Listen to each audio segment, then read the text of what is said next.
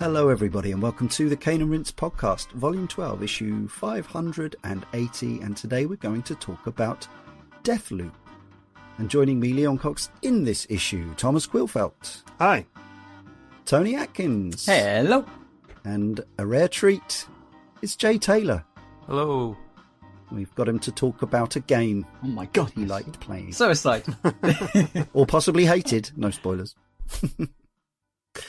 Deathloop is, at its most basic, you could just say it's a first-person shooter, but it has elements of the immersive sim, which, as we all know, is a first-person shooter in which you occasionally enter door codes.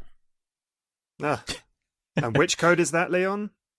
Well, it depends, because in this game, they're procedurally generated. But 0451 is probably in there somewhere, isn't it? Yay! Oh, I don't actually know. I think you can try it and get a trophy or something. I might be wrong. Oh, okay. You can, yeah. Anyway.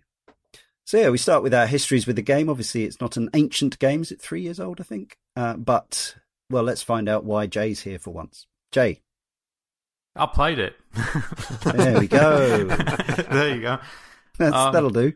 Yeah. On the PlayStation. Spends all his time editing, that's why. Yeah. It's an arcane game, so there was obvious interest on my part because I've gone through the Dishonored games and Prey and really enjoyed them. But I was never a day oneer with their stuff. For whatever reason, and I've never really understood why, but their games plummet in price soon after, within months of coming out. Because it's an immersive sim. Because nobody buys them at full price. Yeah. No, because, I picked up Prey. I remember when Prey came out, I picked it up 9 months after launch for a tenner. And I thought it was kind of ridiculous. Crazy value for money. Yeah, how good the game was. And even this, yeah, I grabbed Bethesda's quite aggressive, though, because the Wolfenstein games used to drop immediately as well, didn't they? And now they come straight to Game Pass. Yeah, but it always seemed that, more than, say, most developers, their stuff would often turn up cheap. True. So I don't know what that means, but and I've never been disappointed with their games either. So, it was always kind of, I enjoyed the Dishonored games, I enjoyed Prey. So when Deathloop came along, it was just a case of, okay, I'll wait a few months and then pick it up, which is what I did. Okay. I can't remember when this. Yeah, but that's so. I can't remember when did this game actually come out? Because 2021, September 2021, October. Right, so it was about because I picked it. I picked 2 this years up old, in not 3. May of 22. Yeah, and I finished it in December of 22. And there was that's quite slow for you. Well, there was a 6, and we'll get to it in the show. But there was a 6-month period where I just sort of dropped off it. Because I hit a wall and just kind of stopped playing for 6 months. But okay, yeah, hold that thought. We'll come back to it. Did you end up platinuming it or anything? I did, and you were the one who helped us get that platinum. That's very true. I was there when it happened. Yeah. Because there was a co-op. We'll it wasn't a co-op. Yeah. No, it's the opposite. Yeah. Tony, how about yourself? Did you early adopt or no? I didn't. I came in upon its Xbox Series X release. How did I know you were going to say that? Yeah, no, but actually that's not as... I know I prefer the Xbox over PlayStation, and that would be an obvious thing, but that's not entirely down to the reasons why. I have a weird history with Arcane. I do really like immersive sims, but I tend to bounce off them, and it may actually go into a little bit into, what I like about Deathloop and what I struggle maybe with some of our Arcane games. I really appreciate Dishonored, but I've never finished one. I really appreciate Prey, but I've never finished Prey. Oh, okay. So I kind of came to Deathloop feeling that I'm probably going to really like what this team is doing, but I'm probably not going to see it through to the end, in which case I'm not going to buy it, just straight away. And knowing that it was tied up in the Microsoft deal and eventually it'd be coming essentially for me to try part of my subscription service, I was in no real rush to get to it. Now, of course, what happened there was the reviews hit. There was some 10 out of 10s. You get that fear of missing out bug, and you generally kind of listen to the conversation. Carl, who could have easily been on the show as it's one of his games of that year, was talking to me about it and absolutely singing its praises. And I really thought, well, maybe I do, maybe I don't. But in the end, you're then 6 months out and you're like, well, has probably got a year's contract. I'll be here anyway. So it wasn't necessarily just a case of like, oh, I'm going to play it on my preferred platform. It's just a case of getting round to it. But then again, when it did hit, I then played it 5 days after it launched on Game Pass. Kind of just thinking, wow, here we go. Let's see how far I get in this one. And some of that helps, obviously, because I think, although the hype is still there, it's a new release it's a release on a different platform. You're not kind of like surrounded by everybody talking about it, which can be a good thing and a bad thing. And it meant that I just kind of bundle my way through it over a period of time. And yeah, to the point where I ended up wanting to put it as my nomination for this year's podcast, because it did lots of stuff I really, really liked. And unlike the other games, it is one I got through to the end. And there was a lot that was just really, really solid there. Now, I do wonder whether this will play in some of my opinions on this game, because others will surely mention, I know they do, certainly in the correspondence, about it not being Dishonored or it not being Prey. And I wonder whether my enjoyment might come down to the fact that, I wasn't absolutely in love with those titles, and this maybe did something. It's a slightly different approach. Yes. Yeah. So, although not an early adopter on the Xbox platform, I haven't actually got all the achievements. I'm missing the multiplayer achievements, which are the ones that I helped Jay to get. Yeah, which we'll get to. But I can do that with you anytime. You can even play this one via the cloud and just boot it up, and away you go, and get those achievements in no time at all, really. Yeah, and that's Well, we'll talk. We will definitely talk about the multiplayer stuff. But so ultimately, this is my nomination for this year. So there's lots I want to say about it, and lots that I did really like about it, and some stuff which I perfectly understand why some of the criticisms are. So, interesting show ahead, I think. Okay, good. Tom, why have you joined us for this one, would you say, other than me telling you were on this show? A bit of proper disclosure. I work for Laced Records, and we have partnered with Bethesda now for several vinyl products, and I chiefly kind of work on the marketing campaigns for those. And that's included Ghostwire Tokyo, Dishonored, and recently Hi-Fi Rush the other day. And we were working on unusually, or it doesn't always happen with AAA games, we were working on the vinyl before the game came out for release around the game, if I remember correctly. So that definitely colours my opinions of it. It coloured my opinions of it at the time. So I'm happy to admit kind of slightly positive bias, but I think, I'm admitting that up front, and we'll see where that goes. We're not the BBC, it's fine. I was due to get a free code through Bethesda, but I ended up being so impatient. I just bought bought a physical copy, pre-ordered a physical copy. I think it arrived a day early, actually. So I may have been day -1 or day 0. Always fun. On it. I can't quite remember. So I try not to get too excited when I'm working on a product like that, because I did it with No Man's Sky. Which was many years ago, and I bought it day 1, and it was like, we've all been there, Tom. We've all been there. So this time I felt more. I saw that IGN 10 or something. I must have been swayed, I think, by that. Just played it on PS5, and cool. I did buy it day 1 digitally. I guess I just got excited on the reviews and the buzz.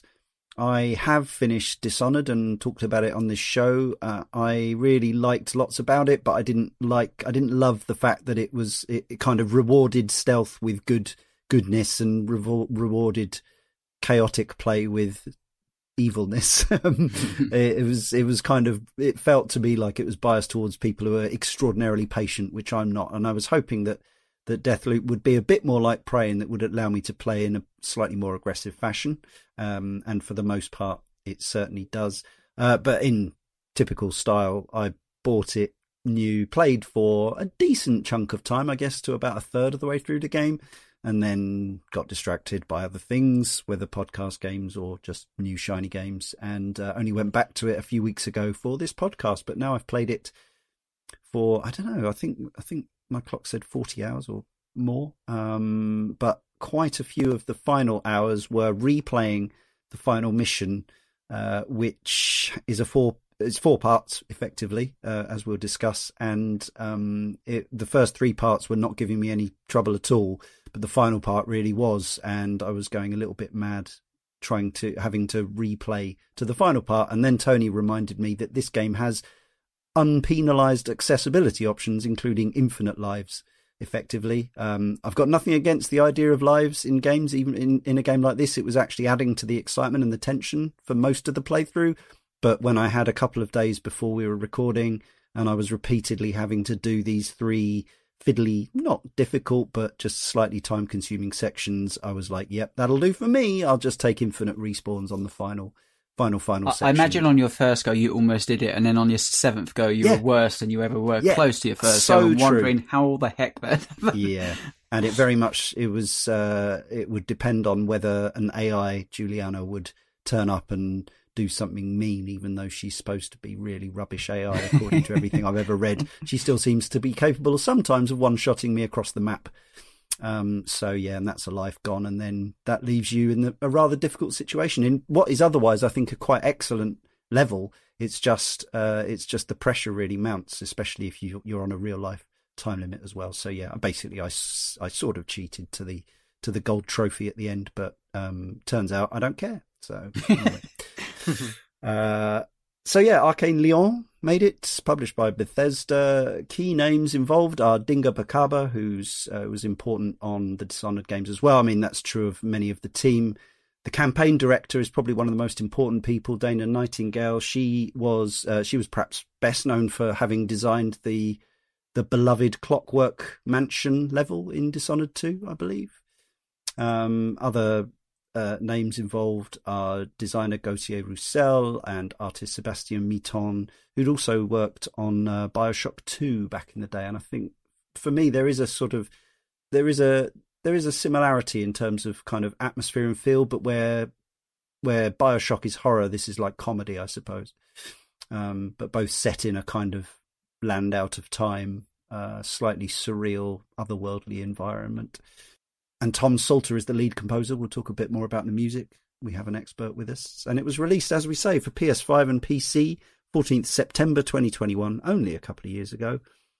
Not even that. And yes, after a 1 year and 1 week of exclusivity as a console game on the PlayStation, it arrived on Xbox. But of course, in the meantime, the Microsoft Bethesda marriage or absorption, assimilation had happened. Reviews, as we say, were pretty broadly excellent, with OpenCritic having an average score of 88%, recommended by 92% of 205 outlets who reviewed it. New Dark Cloud from our Patreon says, it feels like in many ways Deathloop was both an extension and evolution of the work that started when Arcane developed Prey Mooncrash, the DLC. On paper, it's difficult to explain, but once you're in the middle of the action, the way the studio's signature immersive sim level design mixes with the roguelike light cycling nature of the Deathloop made an intuitive sense to me. I remember quickly adapting to the game's core mechanics and figuring out my own strategies for navigating to my objectives. It's a shame that not many people I know have actually got round to playing it, because it was one of my favourite games of the year it came out. So yeah, let's talk a bit about the scenario and so on to begin with. I'll issue a spoiler warning. There it is.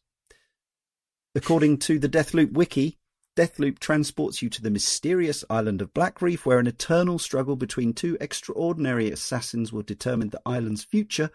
As Colt, you must find a way to put an end to the time loop, trapping the island in an endless cycle, all while being hunted by the island's inhabitants. Using your powerful weapons and abilities, you'll need to take out 8 key targets across the stunning yet chaotic island before the day resets in order to break the loop once and for all. But lurking in the shadows is rival assassin Juliana, whose sole mission is to take Colt out and keep the loop going. Learn from each cycle, try new paths and approaches, and break the loop. What that doesn't cover is that the island is inhabited entirely by cultists whose religion is around this idea of living this hedonistic day.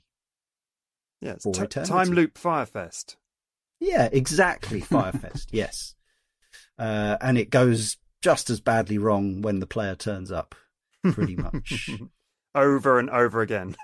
It's got this kind of sort of funky pseudo-retro presentation, orangism kind of pop art and funky guitars and all kinds of things. So, Jay, was this part of the appeal for you? It was, but I think that's always been the case with Arcane games. I'm a big fan of the art style and sort of character and world design in the Dishonored games, and even Prey, because it still had that kind of retro futuristic element to it as well. But this, yeah, I'm a big fan of what they did with Deathloop. It reminded me of shows like The Prisoner, you know, the Patrick McGowan thing from the 60s. It had that kind of vibe to it. You know, there aren't many games that take this kind of aesthetic either. The only other one I could think of is We Happy Few, which deals in the same kind of like, you know, kind of quite surreal 60s kind of psychedelia and stuff. 60s dystopia sort of. No one like lives forever. Clockwork Orange must have been a touch point, I reckon. Yeah. It's not quite as as dark as that. Although I don't know. I mean, it has some pretty gnarly murder in it, but it's mostly got quite a light touch. There's not too much kind of heavy emotions or real. If only they got Wendy Carlos to do the soundtrack, it would have absolutely been ballistic. Would have been a very different vibe, yeah, for sure. Tom, you've worked with the assets and so on in promoting this, presumably. Yeah. I guess it made for an easier job than some. Oh, incredibly. Well, Arcane make a point of designing the vinyl sleeves, which is not always the case. So we just sit and wait for them to come up with something crazy, and they think very, very carefully about it. I went to a Dishonored 2 talk a few years ago now with the art director. I assume he's the co-director and art lead on this. I can't quite remember. But they had some Dishonored 2 concept art up on the projection. And for 15 minutes, they talked about a single piece of concept art and how deeply it was about Karnaka in Dishonored 2, and how deeply they thought about every single tiny aspect of this piece of concept art, like all the costuming, the light, the color palette, the architecture, down to the most infinitesimal detail. And I think genuinely Arcane are one of the best studios for capturing what is in their concept art and putting it properly into the game. Like the concept art phase for them is like a religion, and I think you definitely feel that with Deathloop, and that extends out to, like, I get sent some quite heavy style guides for marketing for stuff like Mario and Rabbids, which is Ubisoft and Nintendo, so they're quite heavy on like follow the style guide, and that's really interesting how designers pick the fonts and the color schemes and all these rules about what you can and can't put where. And Deathloop, I think, just across all of their marketing, the in-game menus, the UI, all of that, you know, they're not quite unparalleled, because you think about something like Atlas and Persona 5, you know, really going all out on the style. But I think they set a really groovy tone and kind of kept it running throughout. We must, before we talk more about gameplay, talk about Cole and Juliana. We've got Jason E. Kelly as Colt Vaughn and Ozioma Akaga as Juliana Blake. They are pretty much the stars of the game in terms of characters. Like the other visionaries do have a certain amount to say and do, but often it's mostly in their most of their performances in text logs. There is stuff over the PAs and you can hear them bantering, but really, the two main characters are the two main characters. New Dark Cloud from our Patreon says the glue which ties the entire game together are the performances of Jason Kelly and Ozioma Akaga as the lead characters, Colt and Juliana. The personality and chemistry of the two characters as they take verbal and literal potshots at each other has made me laugh more than most other games I've played the year it came out. They feel like genuine people, strengthening the attachment I have to them. It should be noted, of course, that unusually it's a game with two black leads, which is a wonderful choice and works perfectly given where the story goes with them being related and all. Yeah. I thought focusing on them was excellent, having them in the menu at the beginning and obviously picking between them gameplay wise. and they're two strong characters, and there's kind of a lot to them once you kind of mine everything out of the story. One side effect of that is that I didn't feel very strongly about any of the other visionaries. No. And the main reason, I think, is because you don't really see them. They're character models. You see them in the animated interstitials. There's pictures of them in various places. They're kind of cartoony, stylized pictures. But when you're fighting them, it's just, it's chaos. Yeah, but that's chaos. dependent on what you do in each level, because you can just sit and watch them for ages and watch what they do and go about their business. But you don't see their faces up close particularly. Now, if you contrast that with Resident Evil Village, get a sniper rifle. Resident Evil Village has the four lords with the big boss. No spoilers for Village, but very early on, you get a really close-up scene with all of them sitting around. And it kind of shows off all of their personalities and gives you a strong identity for each of them and why you're something like that wouldn't have gone amiss. But I like the fact that this game doesn't have. They were very keen to have very brief moments. There's only very very short cutscenes when control's taken away, which I do like. Yeah, but the game does a really good... I felt the game did a really good job of building these characters through a lot of the environmental storytelling that it does within each section. Yeah, absolutely. Because you get to hear all their kind of... like between Charlie and Fear, you get to hear the whole relationship play out through those audio logs and stuff. So to me, the characters built... As each time you go through these sections and the more you play through it and replay it, the more you get a greater sense of who these people are and what they are. Yeah, I know. And thank God in this game, when you press play on an audio log, you can continue to hear it even when you walk away. I agree with Jay. If you just took this by the fact that, if you run through the levels once, kill the protagonist and then moved on with your merry way, then I think that would be a fair statement. But the whole idea of this game is that you are going to enter these levels 10, 20 times before the end of the game, and it's to find... Ultimately, you are probably going to kill them almost every single time that you get through these levels, but actually, you are going to go into an office, you're going to read some stuff. I mean, this is what Arcane do, right? This is the background stuff. Yeah. Some people will read everything. Some people will try to skip through everything and then hit themselves in a barn door and go, they did I don't know what to do. exactly the same with the Dishonored games for this kind of I stuff. I actually think they hit a really nice... See, I've seen one of the criticisms of this game, and I think this is still probably relevant here. One of the criticisms in this game from some people, and I think this probably goes from a lot of the people who played previous Arcane games, is this game is too forthcoming in telling the player what to do and where to go. There's always a marker on the map saying, well, probably go look over here.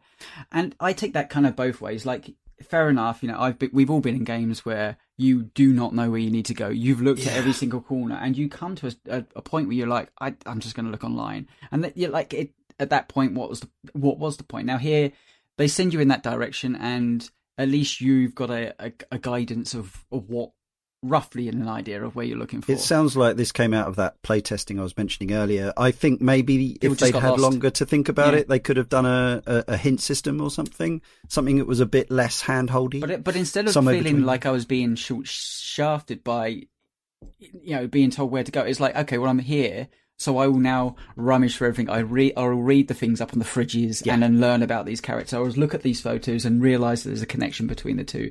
Like, I still think you had to put legwork in to understand the overarching story to move on to the next beat, or I suppose there was people that just pressed X on everything and eventually they picked up the thing they needed and they moved on, and I can see probably why that was less entertaining, but I wasn't overly worried about hand-holding.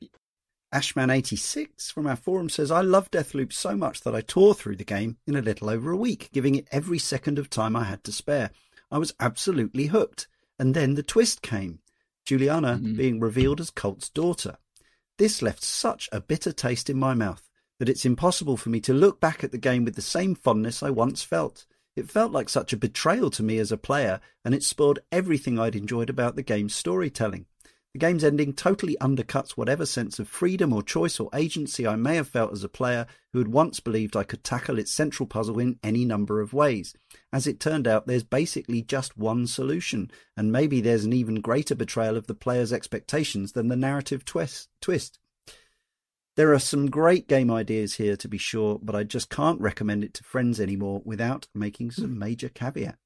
So there's the two things there really. There's the big gameplay point about there are being only one final loop. A bit like, oh no, I'm not going to say the other game that's like, because that would be a spoiler. There are other games, complicated loop-based games, where there is only one final solution, and that changes maybe how you felt about it in terms of your expectations coming in. This kind of thing about the daughter revelation confuses me, because I didn't think it was that kind of shocking a twist or bigger revelation to cause such strong feeling. That really does surprise me. I thought it was, it was going to be something like that, and the idea that she just sort of wants to keep Colt around, and that's why she wants to perpetuate the loop, seemed like a good character motivation for Juliana. I've seen a few like that, and our next one is similar, if not even stronger. It is a bit yikes. Global Saturation 89 from our forum says, the only negative I have is that once I learned about Colt and Juliana's relationship, it made some of the exchanges they had together a little unsettling, to say the least. The one which makes my skin crawl is F you, Colt, to which Colt replies, your place or mine. I'm sitting here wondering how much of the story they actually paid attention to when they're playing it. I mean, I'm guessing, but he obviously throughout the game, it becomes clear that Colt has no memory of why he's there. He's as confused about everything at the start of the game, and it's only through as you progress he pieces it all together. And I actually really liked the idea that she was his daughter, and I enjoyed that whole exchange, and I liked his reaction when he finds out as well, because it's really funny. Like, am I right in thinking there was also another character who's alluded to, but you don't meet, possibly? You do meet Rexley, yeah. You can meet her. There's a character who's also out of the loop, who you have to go through hoops to find them. Former love interest, right? No. Oh, okay. Just somebody who like Cole and Juliana has memory of each, like what's going on. Oh no, sorry, yeah, I was talking about somebody else. There's an allusion to a character that Colt has had relationship with, Lila, another woman. So, well, I don't know about that. The only other character I know of is Lila, who's Juliana's mother. Oh, okay. Maybe so it all plays into the story, but it's like this, that's why Colt essentially there's this very convoluted story where he kind of got caught in a loop for 17 years, and that's why he doesn't have any kind of understanding of who Juliana is, although he did, and then lost the memory again. And that's why she keeps killing him to try and bring him back. But she wants to stay in the loop. So essentially, she wants him to stay in the loop with her. She knows he's her father. Yeah. He wants to break the loop because he wants to basically save his daughter from this, because he knows what he was trapped in a loop for 17 years at one point. So he almost lost his mind. There's a very convoluted story there, and I don't think the game does a particularly good job of making a full explanation of this stuff. There was some changes made during the Golden Loop update, but I don't know. I love the relationship. I love the banter. I like the reaction when he finds out she's her. Of course, time traveling incest is a classic of the genre, going all the way back to the Future. But it's and she's playing with him all the time with this stuff, because she knows. So she's winding him up with all the time. And then, there's a point afterwards when he finds out that he's like, and he's like really nervously asking her and she says, yeah, I'm your daughter. Does that make you take it as near the knuckle kind of edgy humor rather than like creepy ooky stuff? Yeah, and icky stuff. One of the pluses for this game for me was that banter between them. I had me laughing at times, because I thought the one-liners and back and forths was actually really funny. It was very naturalistic, wasn't it? It was really well delivered at all times. I'm going to jump back slightly to the voice acting, but Jason E. Kelly in this is phenomenal at times. There's a scene where there's a scene where another Colt appears, and he has this big argument with him, going back and forth, and I was listening to this thinking, this is one guy doing all of this.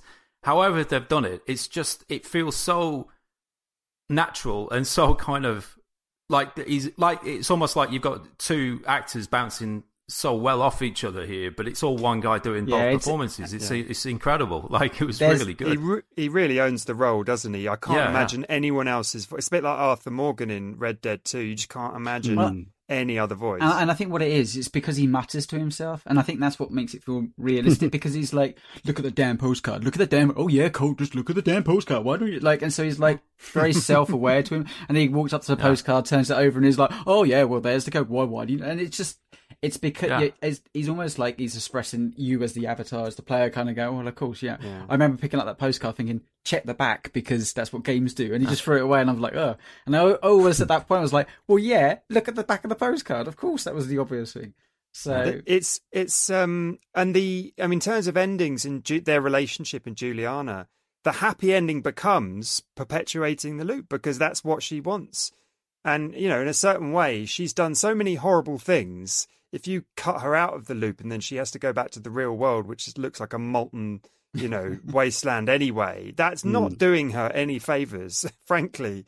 But if you get to stay in the loop as kind of fun father-daughter hunting, partners, there's something creepily happy about that in a way. I'm caught between two stories, because I think the overarching story, as in I watched this is what the story was about video, because I was still a tad confused by the time I'd finished it, and I still walked away from that going, I don't think I still 100% understand what this story is about. It's a video game story, and it's a very video game, isn't it? So I think we can. It definitely seems obvious that a lot of the ins and outs of the story were defined by the gaminess of the whole thing, and that would be different from something like time loop films like Primer or Source Code or something like that, where the screenwriter is just focusing on the story in the movie format, whereas this inevitably going to be messier, I think. That said, some of the time loop movies are often like Live, Die, Repeat, Edge of Tomorrow is often described quite accurately, I think, as one of the most video gamey movies. Yeah. Memento, something like that. But I think the story's really good, actually. There's a lot of thought gone into it, and you've got this kind of main thread through the game as you play it, but the more you invest in investigation and exploration in the world, the more that you find stuff out about, like, things like the Army of the Motherland and all that kind of stuff. And I missed that. See, all that stuff is fascinating. Like, there's a lot of I don't even know if you could call it environmental storytelling, because it's really hidden away, but there's a lot of like, you'll find a clue or you'll find something that kind of leads you. There's a lot of threads that if you start pulling on them, start unveiling doors, and it was like you've got all these locked doors throughout each level, and it was like I became obsessive about finding some of the secrets already getting into everywhere I could, of finding everything that I could. There were some codes still by the end that I didn't have because I hadn't been quite so diligent with my snooping. And some of them can really kind of change your whole perception of the world itself, and think, oh wow, there's more going on with this than you realise. What I think the story ultimately does, if you're not talking about the overarching one, is that I think it does follow the player along that kind of very confused opening section of who am I, what am I doing, to actually, which the developers say is deliberate, by the way, to start you as confused as Colt is, to an extent. And we'll talk about as the gameplay progresses. Like, by the end of that game, you're running in and out of loops, as it could be for 2 minutes just trying to achieve one task. Yeah, and I actually feel like the story between Colt. Oh, bloody, what's her name? Why have I forgotten? Juliana. The story between Colt and Juliana happens like that, because at the start she's looking like, God, Colt, you're useless. Like, why are you so useless at this stuff?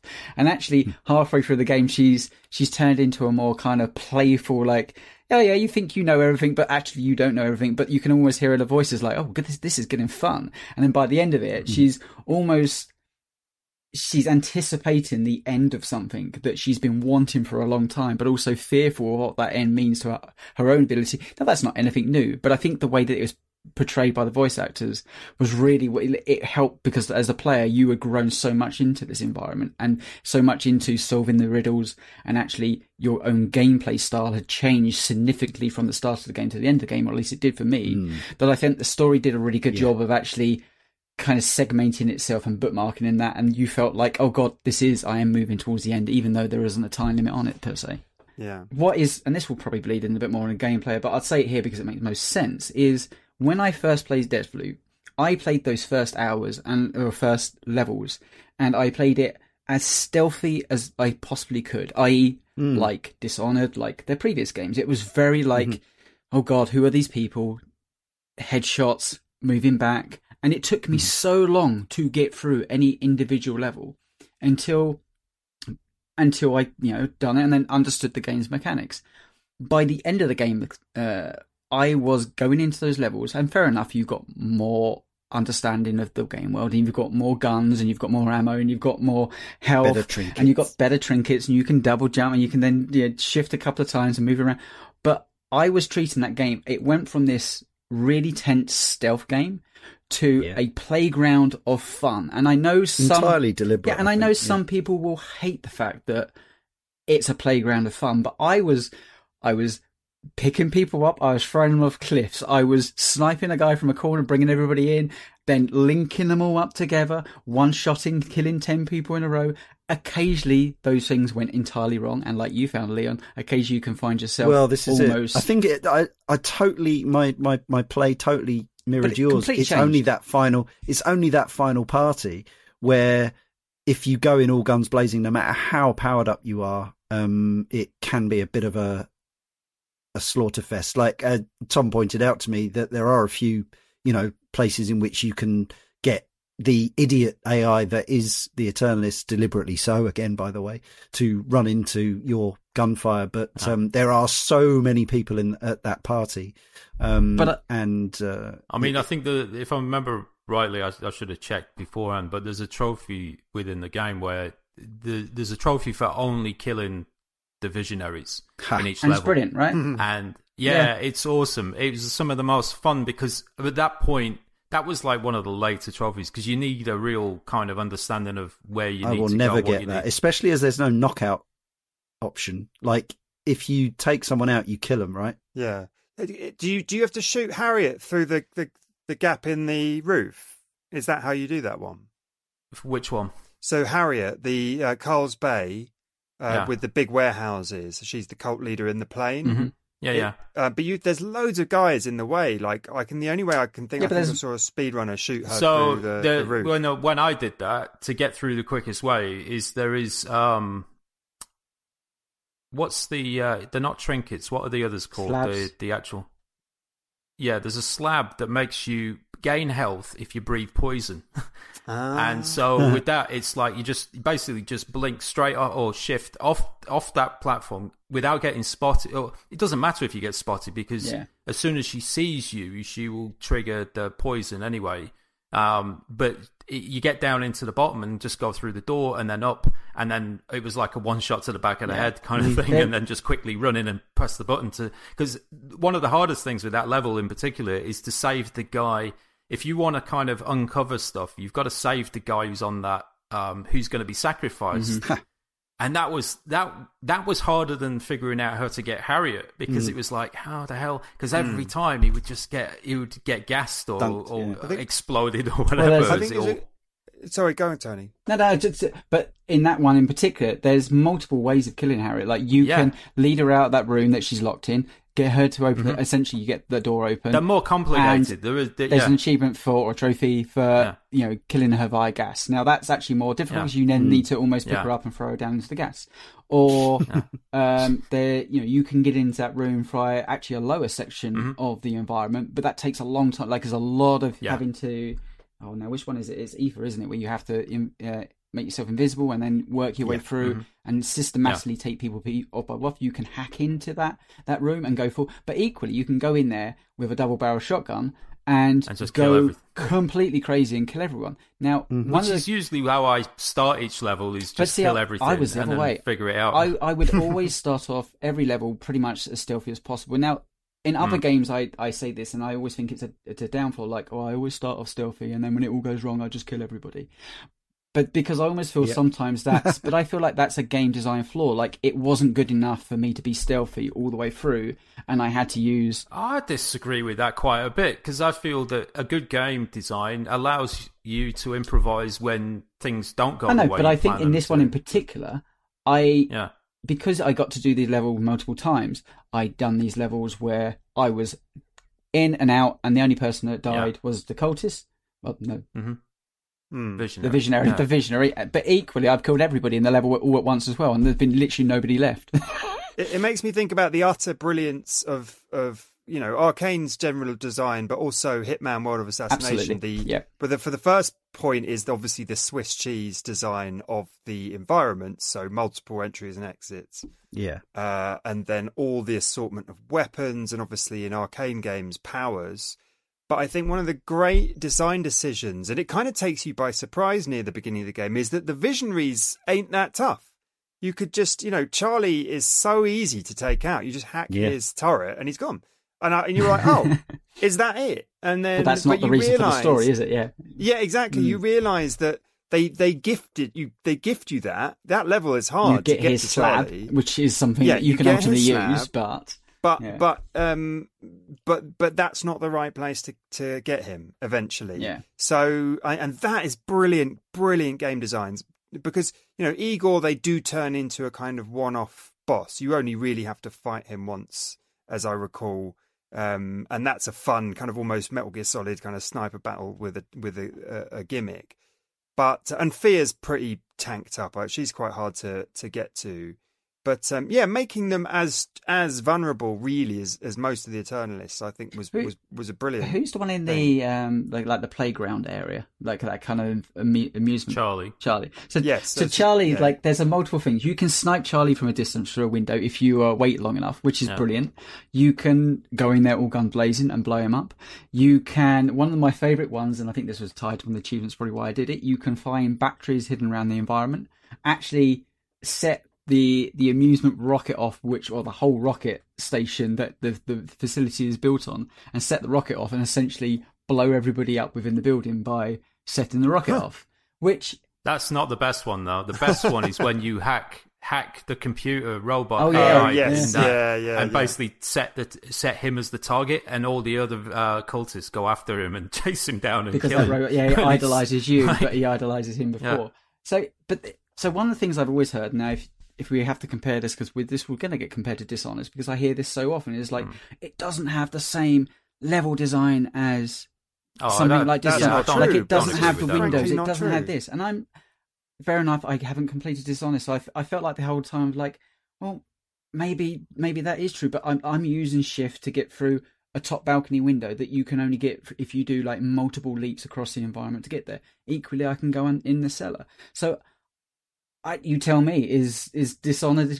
Do we compare? How are we even allowed to compare games to games? But it feels to me like it had these elements, but it was down to the player to experiment and have fun, and how much they wanted to run through it, versus probably just going the direct route. I just think it comes back to what they decided right at the beginning, which was to just make these really big, bold decisions, which is just like, okay, the world of Dishonored's quite dour, so let's have some funky 70s stuff. Let's have the levels we create are these masterfully dense, complicated things, but we don't, we'd feel shocked if players only played through them once and barely saw any of it, so let's make replayability a core gameplay design sort of pillar.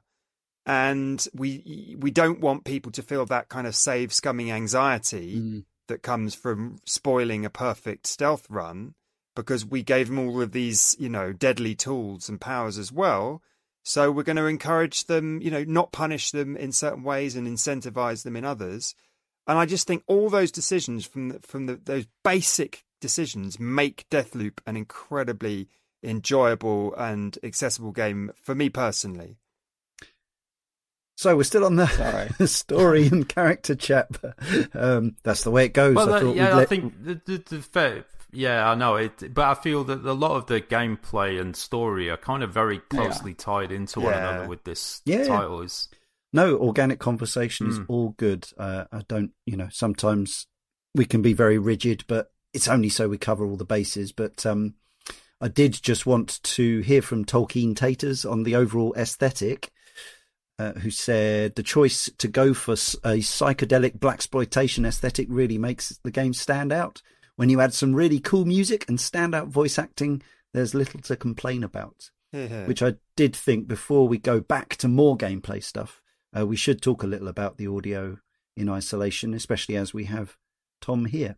Well, Leon, I want to hear about what you think of the audio. You're the sort of one of the most outspoken and passionate people about like gun sounds and all of that. What did you think? Yeah, pretty solid overall. I mean, the gun feel and audio I thought was pretty solid. It wasn't kind of it rather like the aesthetic of the game. It wasn't necessarily going for something out and out kind of 1-to-1, with real world weapons or anything, but they have a kind of vibe to them that fits the aesthetic. I ended up using mostly this one gun, which you get fairly early on, classic style, which is it's like the first gun that you get, but it's got a suppressor on. Yep. And it's tribunal. Yeah, and it's deadly from miles away, and you can make it even deadlier from miles away. And it's just like my overriding feeling of that game, other than the kind of investigation aspect, is going to be getting a cultist's head in my sight miles away and just going James Bond style, isn't it? And watching the red cross appear. There's even a James Bond costume you can wear, and it really adds in the Golden Gun version of that. Yeah, really I was going to say I didn't unlock many outfits, but that's because it's all done through the multiplayer. But I liked the guitar stings. It had a kind of it gave it a different aesthetic again to a lot of other games in similar genres.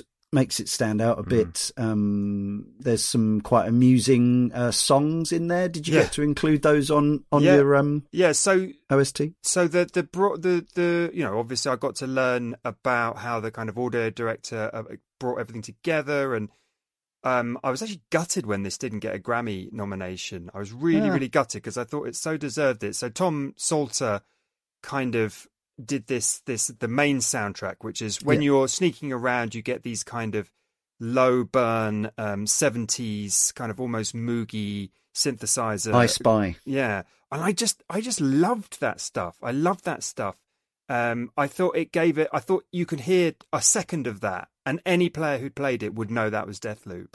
And I think giving a game that kind of sonic signature is really tough to do, but it's absolutely vital, and especially with the new IP, I think that's a really tricky thing to do that they absolutely nailed. And then Tom Salter's also responsible for when you get into trouble and the band kicks up, and then it just goes into some really dirty, bluesy, funky rock that I thought was personally... Love hearing that closing riff on those when you know that you've cleared out the area. Yeah, I mean, that's important. That's gameplay implementation, that's music implementation, that's audio programming, and as well to give you those cues is very important. It's important in all sorts of games like Zelda. When the battle music comes in, the battle music's still going on and you can't see an enemy. You're like, right, there's someone around here somewhere. They might have fallen off a cliff.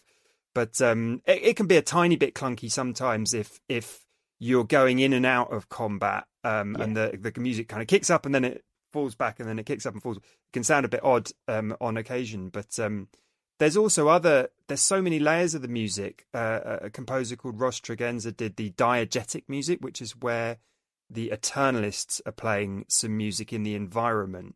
Yeah. And he had a lot of fun with that. That's all really groovy, kind of 60s psychedelic stuff. And then there's these two sets of fantastic songs. Eric Talaba, who does Frank's kind of in-world songs, and there's some proper bops in there, like The Revenant. I love that song. It's so good. It's so good.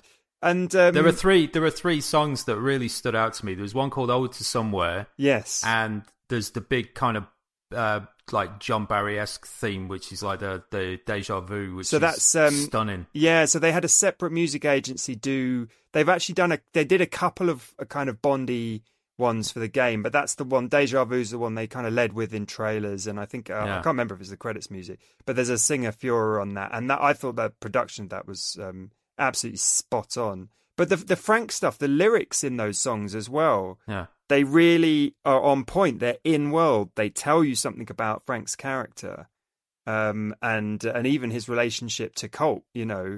Because he's singing about having been Colt's lover at a certain point, or it feels like that, certainly the way Frank communicates with Colt. So yeah, obviously I'm going to, be a bit more enthusiastic about the music than if I hadn't worked on it on the release. But it was really fun to kind of learn about how they tackled in world music as well as, score, soundtrack, background soundtrack. On the subject of the actual running about and shooting, because it is still probably what you do the most of, in terms of the control and the locomotion and the weapons and all that stuff. Alex79 from our forum, who really didn't like the game at all, said, my one positive is that the shooting felt very good.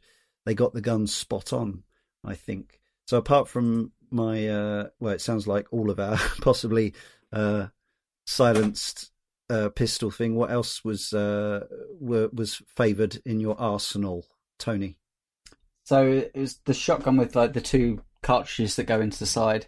Is it the Stelic? I mean, 50-50? Stelic, yeah. They also make the grenades. It's just completely overpowered. If you want to go loud and brave, that thing, once you've got a few upgrades, it's ridiculous. I never really got involved in the guns that kind of transformed into something as a secondary mode. There's a few of the machine guns that you could, or even you could have a double pistol that then dual wield or and then single slotted wield, together one in a really cool animation. But then it just felt like quite an awkward thing to shoot at the same time on an odd angle. Yeah, I didn't use those much. Only when I was out of ammo for everything. But like else, Jay said, actually, although I had my arsenal of guns, so I would have the silent pistol because 9 times out of 10, if I'm playing it just like from a story beat, I was trying to do it as silently possible and then progress through. If I was going loud, it would be basically the shotgun, but also always have a sniper rifle in the back as well for doing things. Juliana's pink sniper rifle. Doing things. And they level up as you go through. You get different things as you go through the games and you can add different aspects of the game. But I also think they were perfectly fine. They did their job perfectly well. They were powerful. If a little bit too powerful, I'd say. Well, yeah, you can definitely sort of take shortcuts towards some of the not end game or late game weapons necessarily, because that's the whole point of the game. But you could free that experimental laser gun quite early in your playthrough. But that was part of the new update as well. That is fun. Yeah. Disintegrate. Yeah. Oh, was it? I didn't get that one. Yeah, that was part of the Golden Loop update as well. I didn't know that. Yeah, so it wasn't there when I last played and then came back, and it's been seamlessly put in the game, which is cool. Didn't have to restart or anything. Yeah, there's a trophy for it as well. Don't get me wrong, I think it is in the game. I just don't think you can use it as a weapon because it's in the lab. Yes, and you can. Yeah, so that's really cool. So they added basically a mission where you have to lure its defense systems into blowing itself out of its cupboard, and then you walk off with it. And then one thing I did want to talk about as well as weapons is I like the functionality. I don't know if this has been used in other games, roguelites or whatever, but the residuum concept, which is where you actually have a currency to determine what you get to keep from one run to another. I thought this was a really cool idea, and it really kicked in the OCD on going through everything and going through every level and mopping that stuff up, pulling it out, extracting it from everything. Very much so. Yeah. And then collecting even the crappiest trinkets because they're all worth a few points of residuum. It's necessary, isn't it? We saw with Hades, I think, if a company's going to try and play with roguelite, but wants to reward people the way that most players of action games are used to being rewarded, then this kind of currency is necessary. But I suppose they do all have it in some way or another. Yeah, yeah. It felt the rewards in this game felt good. I'm not one for tiered loot, the Diablo tiered loot and the different colours and stuff like that. I don't love it. Every game uses it, and it's now sort of shorthand almost. But the rewards in Deathloop quite often, not always, quite often. It's like with Souls games. There's a slight difficulty with rewards and what kind of build you're rolling. Like if they put a reward behind a gauntlet of enemies or a particularly tough section, and then it's a reward you're just not going to use with your current build, or don't intend to use it at all, it can feel a bit deflating. But for the most part, I enjoyed every kind of upgrade and thing I picked up. So yeah, back to your question about guns, Leon, and I think what actually plays in it, there's other aspects that you get upper powers in this game. One is slabs, which is when you essentially kill one of the visionaries in the game, you take a power of theirs, and so it's Ether, which is invisibility, Havoc, where you can take more damage, Nexus, where you generally can link lots of people together and kill them in one shot, Kinesis, which is shift. Is there one more? Maybe the throw up in the air. Yeah, telekinesis. There you go. And I don't know why I bother putting links in the show. No, it's fine. Apparently, there's a secret extra one as well. So there's I didn't know about this. There's 7 normally, and then there's one called Fugue, which is a secret one held by Gabe Chadjevich, aka the Garbage Collector. Oh, is that one where you have to put everything in the machine and eventually you max out? Yeah, that's another golden loop thing, wasn't it? Right. You have to do multiple things across multiple levels to actually feed the quest line into this machine, and essentially then you get it at the very end, by which time you've done everything in the game regardless.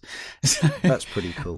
Sorry, Tony. So back to the point about the guns, and I really felt that played into what gun you use. And so for me, I loved Ether of becoming invisible, and you can upgrade that with the Residuum. So essentially, you can, when you first get it, you can be invisible for a few seconds, drop them. But by the time you finish that game, you can pretty much launch your stationary, be invisible, and you can watch the world kind of happen around you. Then you can get an unlock where you can actually kill somebody from that state, but not be shown. And that they go, so like you build upon. So that silenced weapon really built upon the Ether that I was using a lot because I like that style of gameplay. But I imagine if I was more interested in Havoc, and where you could actually consume the bullets being thrown at you and actually fire them back to the crowd. So in that scenario, you'd quite often use one of the more kind of automatic weapons because that stuff could ultimately play back into that ability.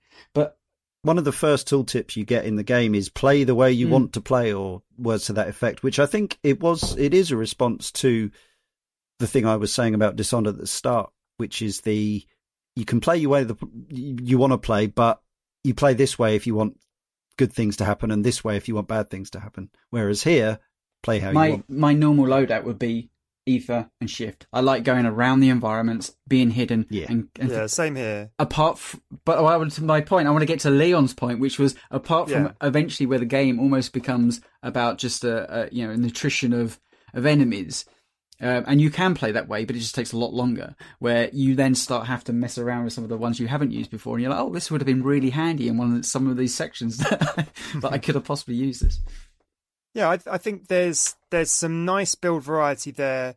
The game is still achievable, even with a kind of a lazy build, with a kind of organic, like, oh, I found this, I kind of fancy it, I'm going to stick with it, rather than you like very consciously sit and plan out all the trinkets. It's not that deep, blah, blah, no. blah. I think there's some good build diversity, a bit like Hades.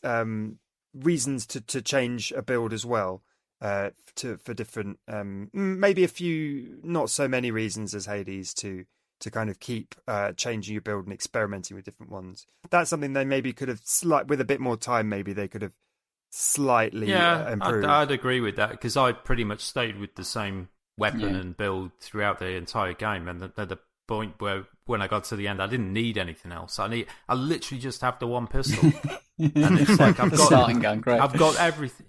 Yeah, well, it's is that the same one as I was using. Yeah. It's just the silent, like the silence, where it was the silence side of it, because I was playing stealth. Sometimes, I call it aggressive stealth in that everybody dies, but they don't see it coming. That's the difference. But Hitman-esque. I was going to say, you must have loved the fact, as I did, that you automatically get a loadout of multi-purpose grenades for every run. The only sadness is you can't restock them. Yeah, because you love a proximity grenade, Jay. Yeah. I just kept blowing myself up, honestly. More often than not, I just didn't really, because they're not really a weapon for stealthy play, though, really. So no. I mean, I found that the turrets took that place for me. Yeah, because I would, I'd put them behind closed doors Yeah. and stuff and wait for people to come in and, and do all that kind of stuff where I'm positioning them where they're going to, I'm going to bring people into my kill box, Yeah, and that's good for Juliana. If there's especially AI Juliana, there's in Updam, there's that kind of tunnel down the side of the level where they actually do put 2 turrets there. But it is a kill box, and you can get Juliana. You can lure Juliana in there and just have them take her out. There's actually a section in the game where they take away, they physically take away all your trinkets and stuff, and you have to play it kind of a more so basic. That's Frank's club with the class pass. But if you do plenty of exploring, you don't have to do that. You can just sneak in the basement. Yeah, but there's an achievement or a trophy for doing a whole level with the class pass. Is there? I mean, the fun bit was having to take because if you play, there's a point where you need that class pass to get into Charlie Montague's basement, the little secret lab that he's got under there. Yes. So you have to carry that through another level and stuff, and that was fun because I was limiting myself through a level where I was so confident in when I've got my toolkit. Suddenly I'm like, oh, okay. So there were elements of the game where they messed with you in a way. Yeah, like with the statue creative. that doesn't shut up, and you've got to carry it. Is that on the final loop? Isn't it that you've got the little statue with a speaker on it? Oh, that's not the final loop. No, it was near the end for me. Yeah. Do you think there's a criticism to say there's not enough kind of emerging gameplay in this? Because I think like. You can go into the level and you can create your own fun, and it is emergent to what I guess you're doing. But I feel like if you mess up a boss and you can't get in, they lock themselves down in a room. That's just it. I'm trying to think if they're in Dishonored. Is there a bit more kind of like trial and error? I think there was I didn't encounter any bosses that I couldn't get to. It just made it more difficult to get to them. They're like. They would lock themselves in a room, but I'd have to figure out how to get in there. So I'd have to run around. I had a few issues with the woman who blows up the entire island until you work out how to.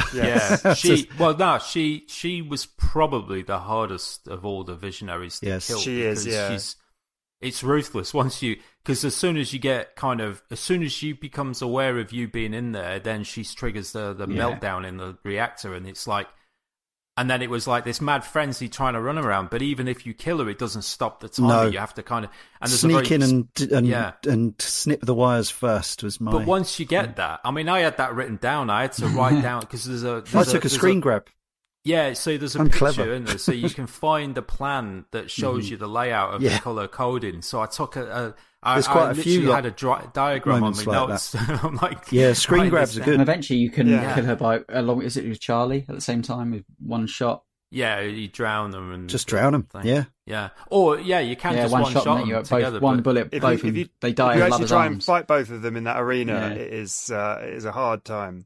But you can just set them off and run away. But isn't that funny? Because I mean, there's been plenty of conversations about whether achievements, trophies help or hinder game titles, and we've had plenty of discussions. But I really felt like the trophy list and achievement list in Deathloop really helped me because it meant that I was engaging in mechanics that maybe I wouldn't have explored. I was trying to find solutions around issues that were presented to me.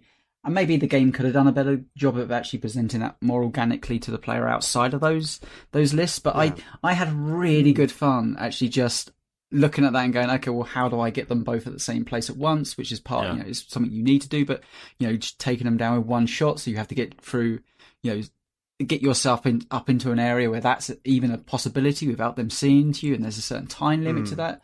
A lot of that stuff I talked earlier about setting rockets off, or killing people via gas, or knocking people over with machines in the environment, or it just I personally found that as something that really made me engage with the game on a different level that I don't think I wouldn't have done, but it helped me engage in a different level that I. And trophies fit with this game as well. You can imagine like Juliana writing her own little challenges on a notebook. Every day, because she'd have to keep writing them down every day. But trophies don't feel incongruous, and that kind of gets to the heart of this being a very video game, And actually, I think, honestly, it's one of the most successful AAA, certainly, games I've seen where it embraces the gaminess. They build the story around it. They build the systems around it, the economy of the game around it, the characters around it. Everything is built around the idea that this is a video gamey-ass video game. Yeah. And even trophies in that light make sense because, you know, for Juliana's sake, she's just having a laugh going over and over again. The way a speedrunner, the way a video gamer who really loved the game and wanted to explore every bit of it would just go over and over again through the levels, try everything, find everything.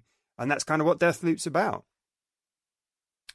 Another thing that I just think's possibly worthy of mention is, I suppose it's no different to an old school Doom type game or whatever in terms of it would just be health packs dotted around. But the way health and healing is handled in this it felt slightly different to me in a way, just because you have to kind of scour the environment for these actual, I mean, they're shaped handily and coloured like medical devices, but they're sort of diegetic props in that they're fizzy pop that everyone drinks. Yeah. And but there's no, like, obviously the designers carefully put certain amounts in certain places, but it feels quite organic and almost random at times as to whether there's going to be health in the area that you need it. Well, you've got those machines, haven't you, where you can just get full health. Yeah, by touching there's dotted the around and stuff. Yeah. So it was a case of always kind of knowing where they are, because that's kind of, if you can't find any fizzy pop, that would be the one thing that can get you out of a mess if you get a little tight for health and stuff. But yeah. Any other aspects of the actual gameplay that you are desperate to speak about that we haven't?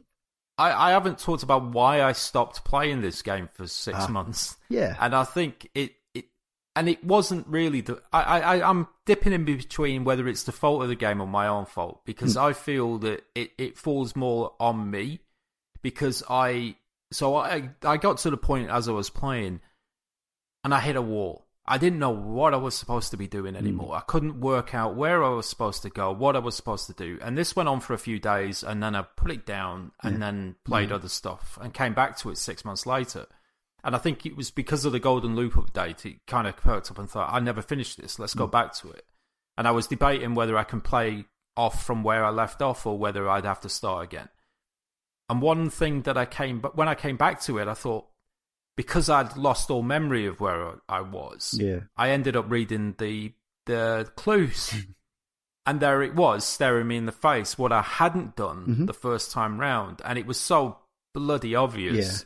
And it was just like, at that point, I'm thinking, you know, why did I miss this? And it was just simply had to go to the complex in the morning because I needed to it was the power station. I needed to get access to the power station in order to unlock doors and to turn the power to each area. Yeah. And I couldn't work out where this was. Yeah. For the longest time. You know, every time I went to the power station, the door was locked. And I thought, this is ridiculous. And then if you go there first thing in the morning, the door's open. Yeah. And there you go. And that was all I needed to do. Mm-hmm. And the clue was there in the text, in that kind of tree of clues that you find as you're piecing it all together. And it was right there. And yeah, it was. I kind of blame myself for not paying enough attention to the clues as I was picking them up. Mm.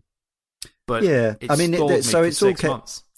We haven't mentioned exactly, but you do have this kind of.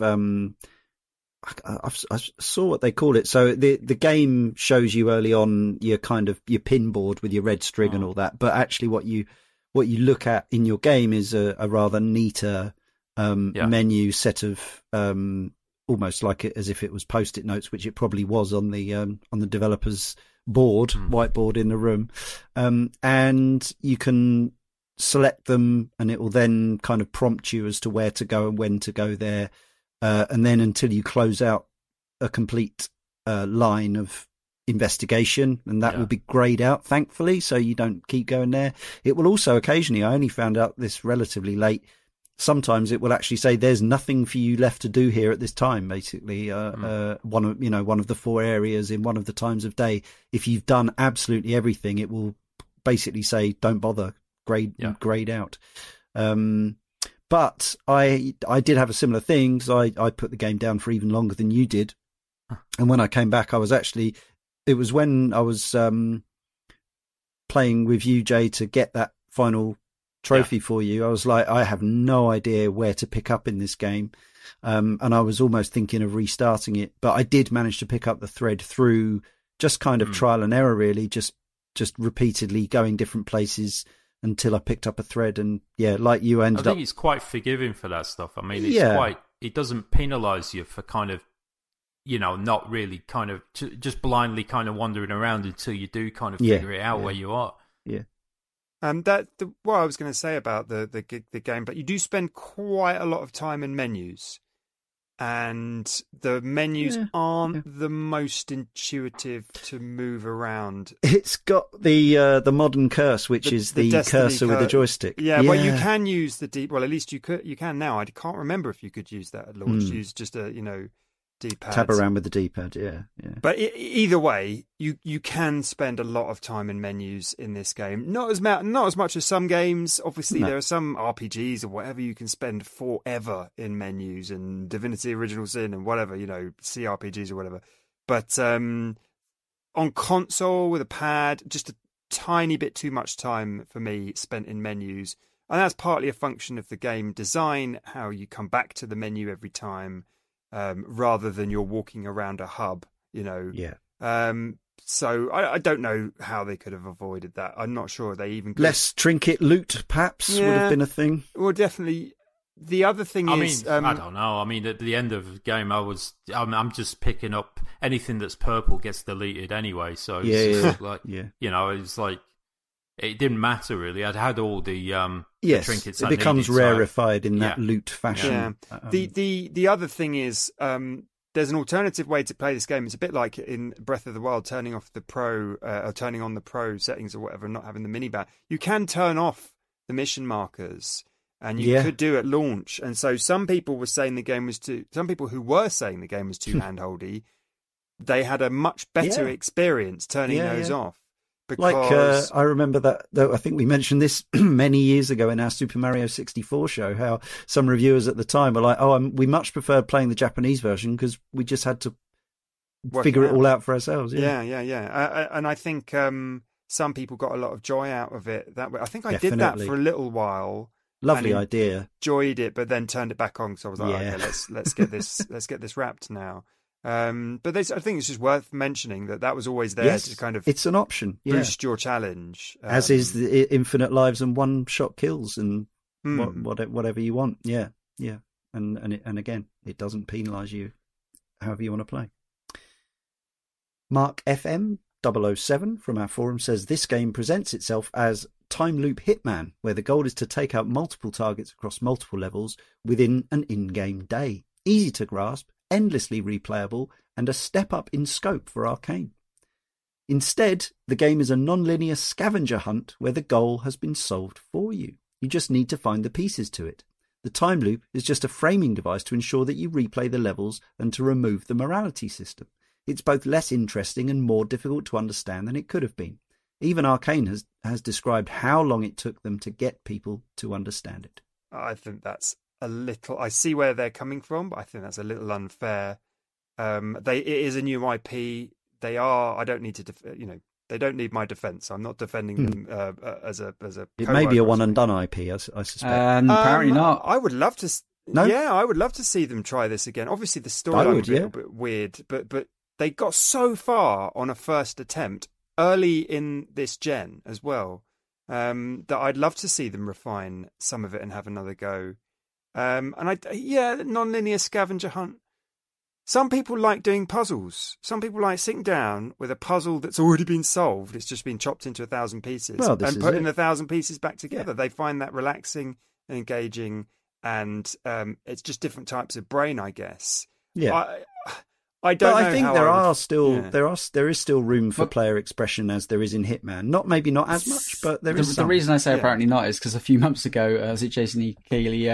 he accidentally said he'll be reprising his role as Colt, or he has plans to reprise his role as Colt, and he's done a few extra bits, and it was like, oh, was that for some? And it's like he's got a guest appearance in Fortnite or something.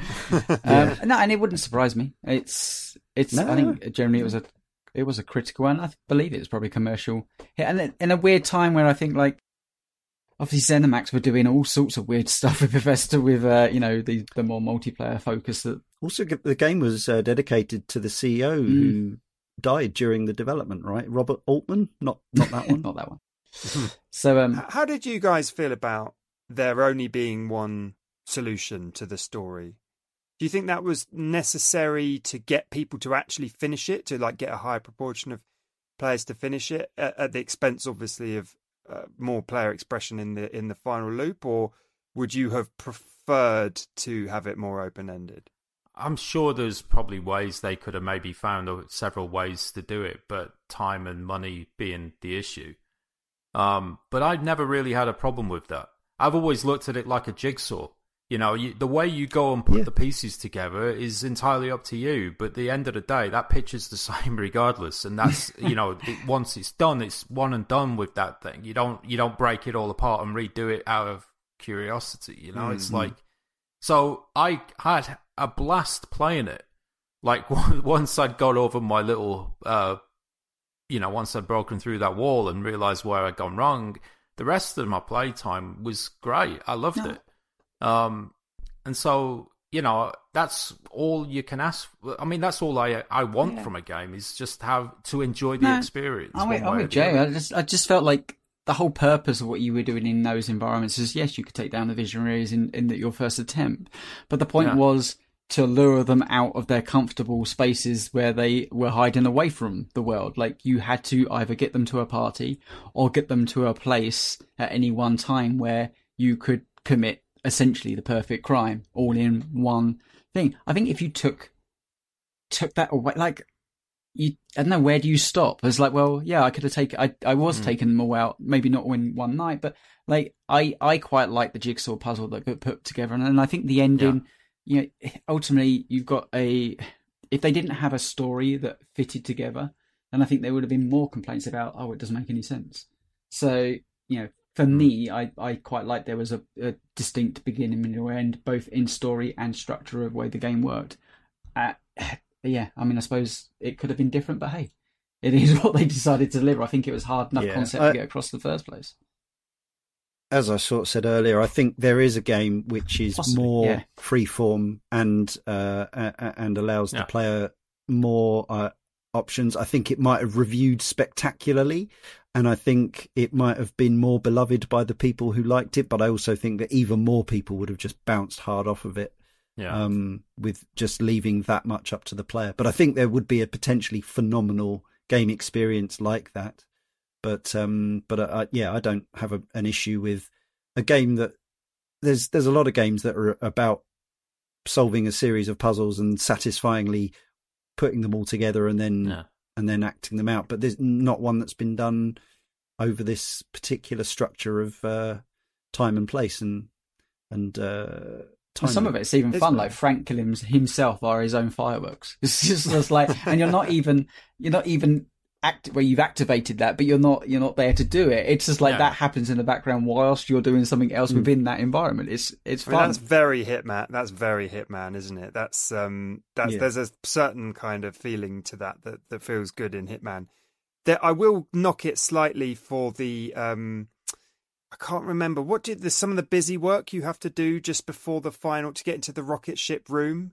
There's like 3 things to find the password. Yeah. But isn't there like a battery thing or power generator level where you've got to get the right? Yeah, I thought that was a bit paddy / annoying. That particular. It was a bit fiddly. Yeah. And as I say, that and the 3 stages before the final stage did me in a bit. But Badger Catcher from our Patreon says this game really locked me on from the jump. Great art style, interesting mystery surrounding the island, and the banter between Colt and Juliana just felt really funny and fresh compared to a lot of other games. I was happily unlocking powers and weapons while exploring new environments when suddenly everything just kind of fell apart. I realised I hadn't changed my weapons or powers for a few hours. Then the whole do it all in one day conceit really dawned on me. I'd have to do these missions multiple times, including the ones I didn't really enjoy the first time. Hello, underground bunker. Once that set in, all my drive to continue just vanished. Essentially, the main concept behind the game just magnified all of its weaknesses. I closed the game thinking I'd play something else for a while and come back later, hopefully making the old missions fresh again, but I never went back. A strange one for sure, because I was really in love with it until suddenly I wasn't, as it just blinked out of my consciousness. That's yeah. But you can. I get that with the bunker though, because that is probably one of the harder puzzles in the game to find those kind of to find those pictograms to then translate them to numbers and that sort of thing was kind of it. You had to get your head around how it was all pieced together, and you had to go looking for those things. So it was like I actually looked up a guide for a couple of the pictograms. I didn't know where they were. Yeah, they're really difficult. It's one of the more vaguer puzzles in the game, and I think the problem, like, I don't mind them putting vague puzzles in when they're kind of side stories and side stuff, but when it's part of the main quest line and you've got no choice in order to do it, you've got to kind of you've got to push it. That's where it can. I get why people can hit a wall with this stuff. Quite. I mean, it's like there's a tension here, isn't there, between the intellectualism of Arcane, the really art-driven team that, as I say, like loves its concept art, loves its thinking about the history of a place and the different stuff like that. And they, presumably, lots of people on the team loved Outer Wilds for its thinkiness and its intelligence. I keep bringing that up, I know, because it's not a time loop game, but it's relevant. Yeah, and Outer Wilds has more of those, brain-busting puzzles, but you've actually got a counting down clock, and it can be very frustrating. And then there's a sort of fun, dumb shooter where you make kill boxes with turrets and bounce around and blow people away with these giant, shotguns and overpowered weapons, or snipe them from across the map in a very kind of smooth GoldenEye kind of way. And I think there is a tension there that isn't quite married up. And in those moments is where that kind of reveals itself. But everything in between feels good to me, and I felt less worried than I ever do playing. Because Dishonored, I always just feel worried. I was like, I've got to go over there and get that trinket. I've got to go over there and get that trinket. And I feel like I'm going to miss out stuff. But Deathloop just made me feel at ease with various of those elements. I kind of feel that because they go down the route of accessibility with one-shot kills and making the combat super easy, they should have also done the same with the puzzles as well. That if for whatever reason you hit a wall with a puzzle, there should have been an option to skip or to just unlock it. Or, that way, because that way, what you don't want, you never want, even no matter how good you are at designing games, you never want people to hit a wall and stop playing, because that's where they put it down and don't come back. Yeah, I suppose they felt with puzzle solutions there would always be ways of looking it up and then acting it out rather Or you bet the house From Software, and you just bet that people will bang their head against a brick wall and then they'll help each other but even bang then their head. People are using the internet. That's, but I feel like it's always external answers for a lot of this stuff, where you just go on, you just typing it up on your phone to find the answer to the solution. But it's like, I mean, there's always going to be some of that in games. Every type of game, unfortunately, modern game is just some portion of it is get your phone out. I mean, in fairness, it is 1,000 times easier than it used to be, because 20 years ago we didn't have smartphones by our side where we could type this stuff up on the fly and do it then and there. 30 years ago we were waiting for those little pulpy paperback books that came on the front of magazines. Yeah. Did anyone pick a different? Well, yeah. Which endings did we pick? I decided to go for the bad ending and do what I've been told to do from the start of the game, which is break the loop. So I got the bad ending. Is that classed it's not as the bad? Bad ending? Yeah, I don't think there's bad or good. It's okay. Question of canonically bad. I don't know. Anyway, it's kind of dark, I suppose. But yeah, I took that same ending. I mean, I've done both endings, but yeah, that was my want ending. But didn't Tom mention you were different at the start? Well, yeah. I mean, to be fair, the very first time I fell into it by accident because I literally just, as soon as I went in that room where you didn't even sit down, I shot her just wow. straight away. Because I was so kind of tuned into just as soon as she turns up, I'm like just going for it. You're expecting a boss fight, and she got one. Yeah. Well, that's what I felt. So you're on that.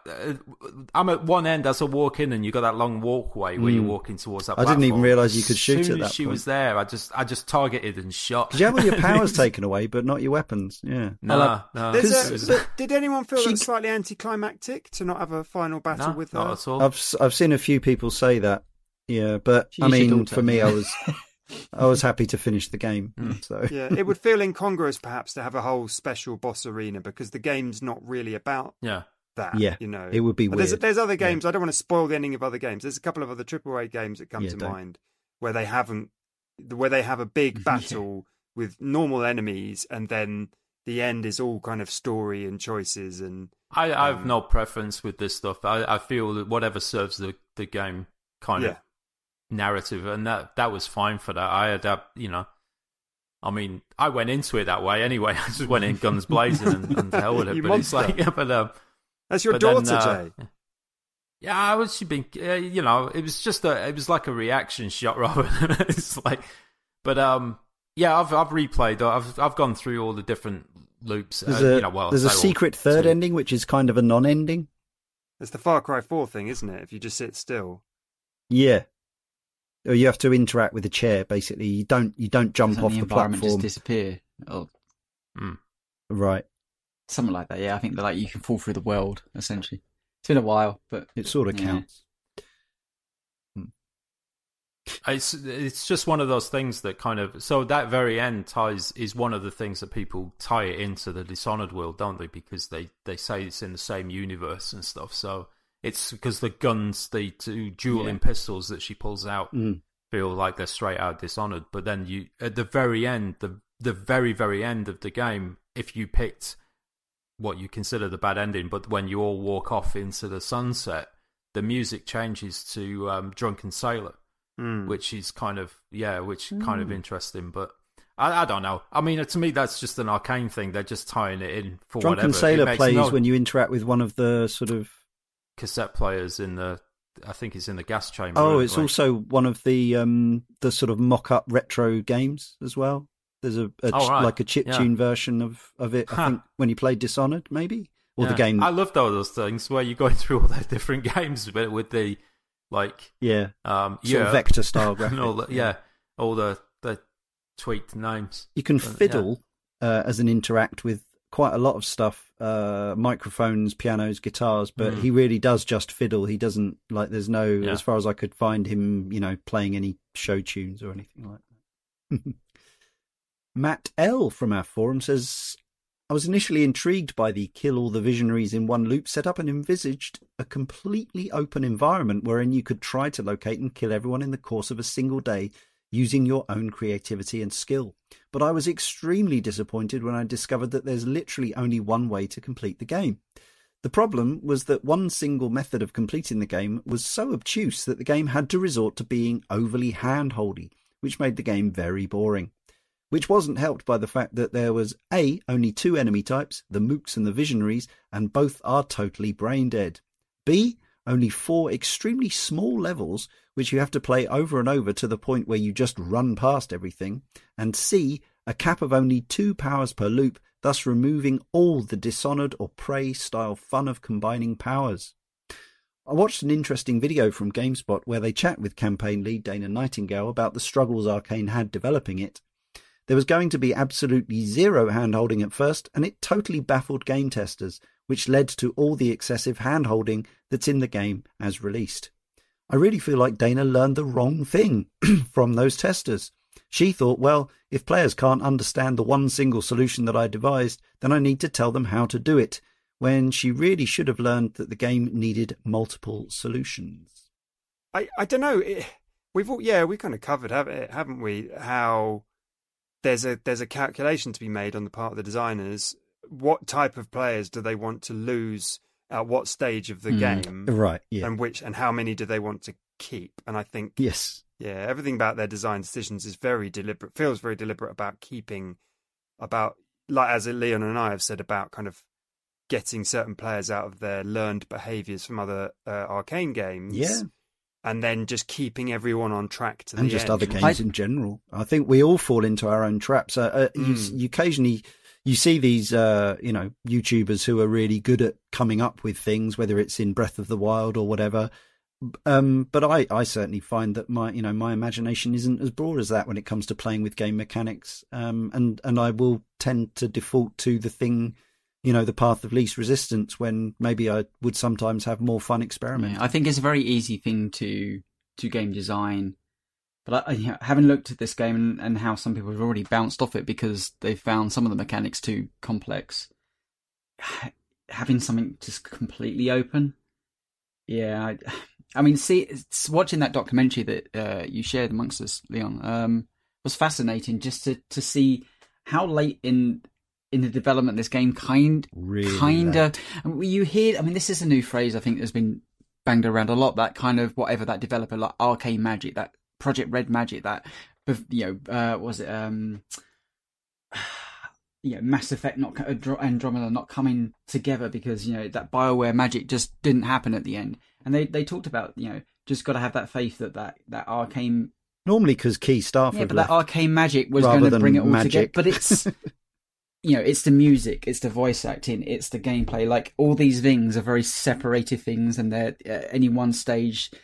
People aren't necessarily believing in the project, and it sounds like this all came together at the very end, where everyone went, "Oh no, I get it now." So you've got people working on the project that weren't 100% understanding what even the overarching thing, what they were trying to design was, but having that core lead saying, "This is my vision, and I'm trying to hit that there." And I think that must become exponentially harder the more scope a game has, and I think that's one of those could. Bethesda again, you could look at something like Starfield saying, okay, well, you've got all this content, but how's it going to come together as a collective whole? And that's one of those kind of from the out, it's not happened yet, but you kind of look from outside like, well, you've got to somehow glue all these ideas together. But there's been big games in the past that have done this about just trying to glue that content together. And I think having a focus is a lot easier than having an open scope, certainly in a new IP. Yeah, exactly. I mean, this is a first go at this type of thing for them. It could be the second game, right? Imagine, if they get the budget and the scope to do a Deathloop 2, it could be one consistent island, one map. A time of day passes more naturally. There's all sorts of things you can see them try and iron out and refine that we've seen. Jedi Survivor. There's just so many sequels through the history of games that just did a better job. Not always. Not always. That's it. There's also so many games that fell flat on their face, and I feel like maybe there's an argument that Arcane needs to have a sit down and a think about how it's making its games, given what happened after this Deathloop. If they had problems with that, and then they made an even bigger mess of Redfall. So maybe there's questions that need to be asked as a studio. Fine. All I know is that I really enjoyed this game at the end of the day, and I had a blast playing it. I I didn't go into Deathloop expecting infinite possibilities, solutions to and hundreds of hours of gameplay. I mean, would I have minded? I don't know. I feel like sometimes it's nice to have that 20-30 hour experience and be done with it. Yeah, precisely. Yeah, that's definitely how I feel about it, Jay. Well put. Veronica Jane from our Patreon says, it was during my second play session that I discovered what would be Deathloop's most memorable feature. Accessing the menu caused a 50% chance of the game freezing. A very exciting feature to have in a game that might go 2 hours without saving, depending on how much you were trying to get done in a particular run. This left me pretty sour towards the game as I continued on and quickly discovered that I just didn't like the game very much. The stealth I enjoyed so much in Dishonored seemed to have been replaced with fairly middling run-and-gun stuff, with a new emphasis on a looter-shooter collection of guns with slightly bigger numbers. The levels lacked the personality and memorability I was used to from Arcane, and the targets were likewise disappointing to me. My exact response to seeing the credits roll on this one was, oh, okay, and then I filed it away on a shelf to never be touched or thought about again.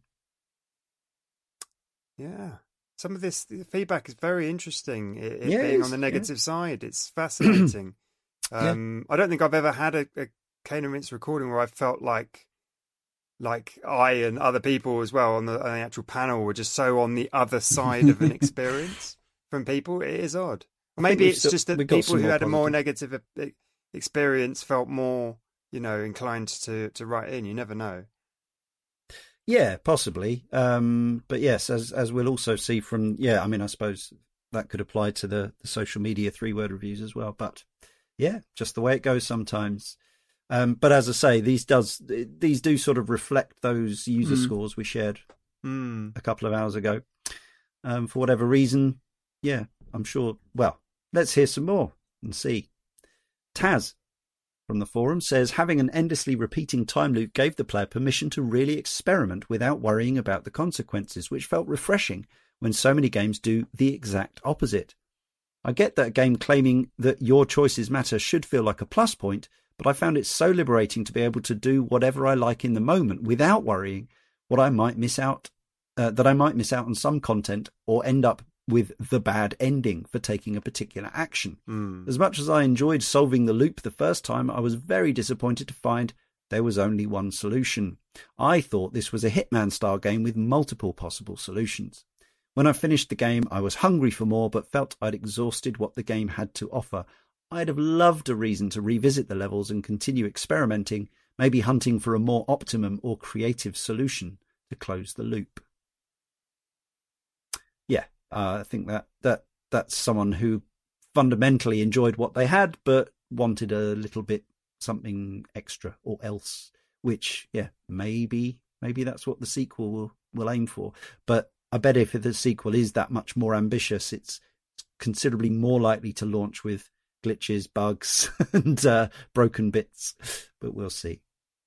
Tolkien Taters from the forum says, the addition of asynchronous multiplayer with Juliana really worked for me. It was usually pretty easy to steamroll her, but with a clever player, it turned into a fun cat and mouse game.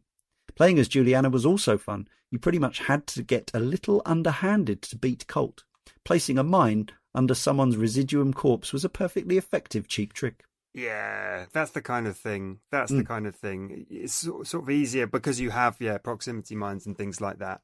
You can play tricks that you can't play in Souls, griefing tricks you can't always play in Souls game or can't easily play. And it does make me think that with a potential sequel, I mean, they're owned by a different parent company now. Microsoft owns Bethesda, it owns Arcane, and anything they make is going onto Game Pass, which presumably changes the calculation about what they might even attempt. Possibly for good and possibly for ill.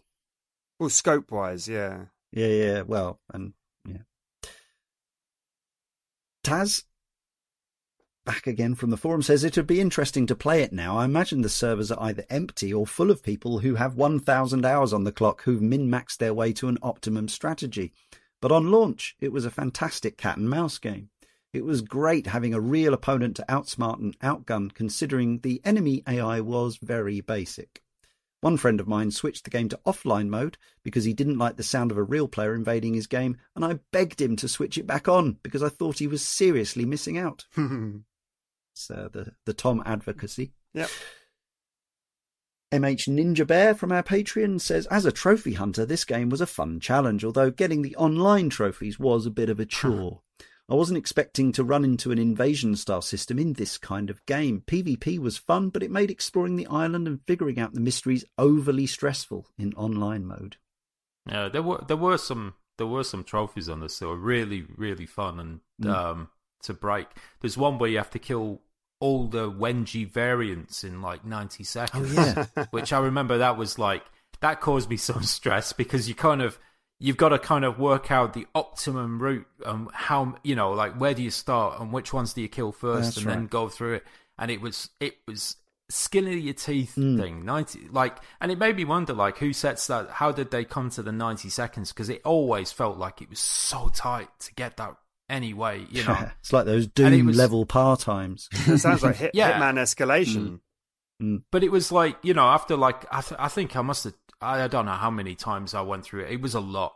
But when it finally popped, it was like, yes. It was, and it's fun because it's just that kind of optimum way of you're slamming doors open, and you're trying to set turrets up beforehand to kind of get some of those when they they bolt from rooms and stuff like that. So it's just like, there's a sense of creativity in terms of how you think it through and where you have to go. So you're trying to think, well, can I cut some of them off and stuff like that? And there's a few of the trophies like that. Some of the more trickier ones were kind of really, really enjoyable. Yeah, I mean, and again, just coming back to the point about the trophies seeming quite in keeping with the game, you can imagine like Juliana or Colt spending a couple of hundred loops. They've been here potentially for 10,000 years. You can imagine them getting bored or finding fun in spending a couple of hundred loops trying to kill all the Wenjis in 90 seconds. It feels like some of those trophies, the way you guys describe them, because I'm not a trophy guy, so that's a bit I missed out on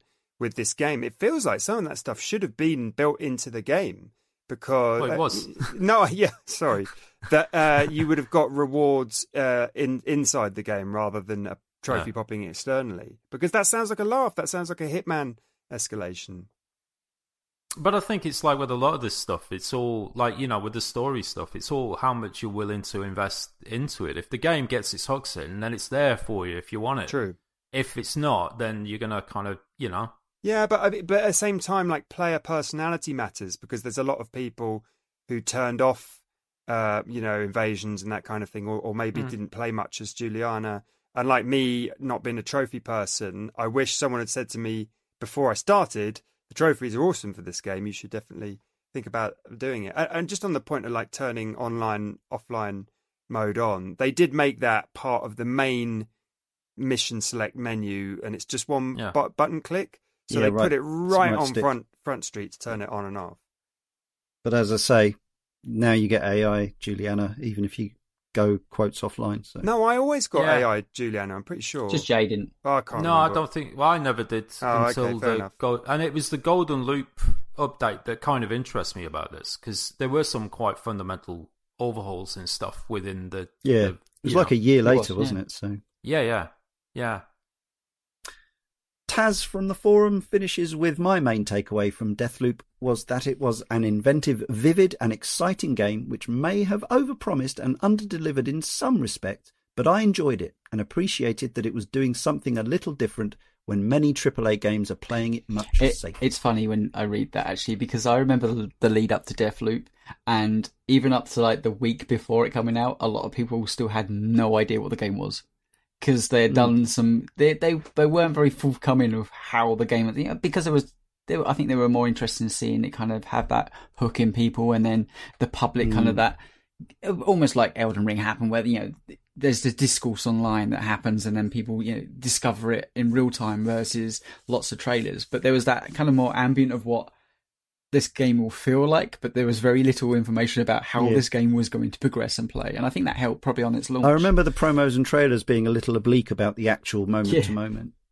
I only remember one of the trailers, which was the CGI the launch one. Which I liked, but I'm always at that thing when I see a CGI trailer these days, is why am I seeing a CGI trailer these days? But that's by that overpromising and delivering, I'm not sure whether they promised anything, because most people went in going, "What is this?" game?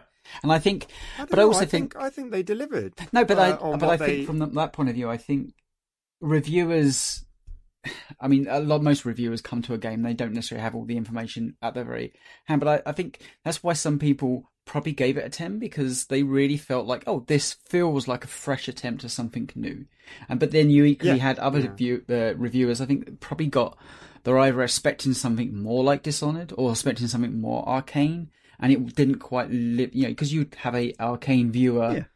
Arcane reviewer who loves that software review that game. So if it didn't necessarily deliver the thing that they were expecting, I think some people kind of go, "Wow, it's kind of like, it's not as good as the thing I was hoping it to be," and I'll give it a 7 or 8.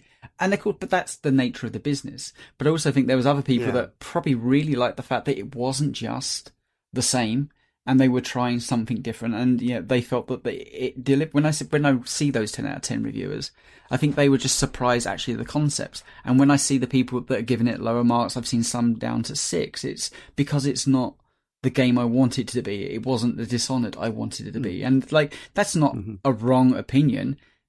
It's just not the game they set out to make. And I can see why it's that never ending discussion, but I can see how it had that I think it ticked a hell of a lot of boxes. Divisive versus setting expectations is dangerous, isn't it? Because, as you say, BioWare, From Software, Blizzard, there's certain companies that have been more or less experimental. They've risked their reputation as a company to do something the whole new. bank. You think of like Sekiro, Mass Effect, Andromeda, Anthem, really, in the case of BioWare. And it hasn't always paid off. In fact, sometimes it's gone, unfortunately, disastrously wrong.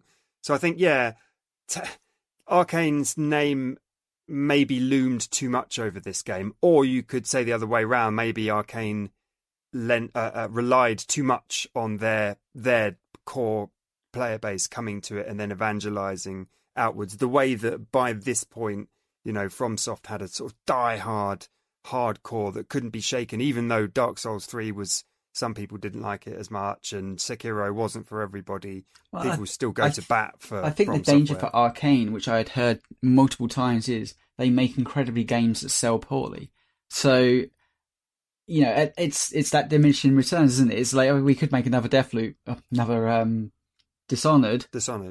But the sales have always been fairly middling with Dishonored, and or do we try something that will appeal to a broader genre of people? And I think, to me, Deathloop probably bridged that gap nicely, where it didn't lose the Arcane DNA, but it equally appealed to a wider audience. But if you're really invested in how certain games play, and it isn't quite what you wanted, I can also see how you're like, well, it's not for me, even if it's trying to expand. A lot of people didn't like Elden Ring because of that, right? Because it's not as vicious as Dark Souls, which wasn't as not as focused as Demon's Souls was better because it wasn't that It's I just need to. I feel the need slightly to point out that we don't know what Dishonored sold. We don't know what Dishonored 2 sold. Don't know what this sold either. Those numbers aren't public, so people can speculate whether Dishonored did or didn't sell. But Dishonored 2 obviously sold enough for the DLC to become a whole standalone game. So I will just say that is kind of apocryphal that Arcane games don't sell. We don't know that. The other thing I just wanted to say was, and although I don't think we received any correspondence with these exact words in, some of the stuff I've read online has been words to the effect of, this is Arcane, dumbing down or whatever. And I really don't think... I think what's happening there is, from my opinion, that people are conflating something that's a bit more lighter, fun, kind of got a more fun tone to it, less serious than Dishonored, and less stealth-based, more, potentially, with more action as being, less intelligent. Yeah. But I don't think that's really... That's not that. There's loads of smart stuff going on here, and in some ways, I think the design is even more complex than Dishonored in the way it's kind of put together like an intricate machine, much like Dana Nightingale's Clockwork Mansion, as I understand it. Back to correspondence, though, and this is probably some of the most negative 3-word reviews we've had for a recent and popular-ish game, but let's enjoy them nonetheless. And you can use these, listener, as a caveat against our probably quite fulsome praise that's coming up afterwards. So let's start with Jay. Yeah, Alex79 says, time loop poop. Matt L says, dollar store Dishonored. Scott Lamond says, bugs, boring, disappointing. Luke Cousins said, very annoying dialogue. Crippler, Arcane evolution stunted. Eco says, style over substance. Ryan Fish says, one-time play. Cantonar's Ghost, live, die, repeat. And Terrestrial Extra, Kane, rinse, repeat. Yay! Right, let's round up our feelings, which, as I say, I feel may be more positive than those of many of our correspondents. I'll go first. I enjoyed this game quite a lot indeed, albeit I had a big gap between starting and finishing, which is not uncommon for me and the way I buy and play things. But it didn't diminish my enjoyment. In fact, it was probably cool going back after the old update and getting those extra features, the extra ending, the extra laser gun, all that sort of thing. And yeah, I think there is a sophisticated and complex puzzle of a game in here that does allow you a certain amount of freedom to play. Certainly, as much as many other kind of games in this subgenre. It does have elements that I think perhaps could have been refined. I don't necessarily think it needed the sort of loot aspect or a few other bits and bobs like that. I think maybe I'd have rather had a skill tree than coloured trinkets. I don't know. I'm spitballing, but it also had some really nice ideas, such as the residuum. Some really intricate level design. I didn't find that I felt the levels seemed small or simplistic.